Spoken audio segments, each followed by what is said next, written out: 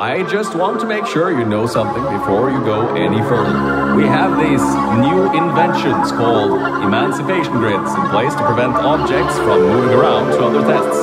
Now, some guy decided that it would be a good idea to make ones that prevent people from going through, and installed one where people needed to go through. Remember, you can always turn the power on or off again.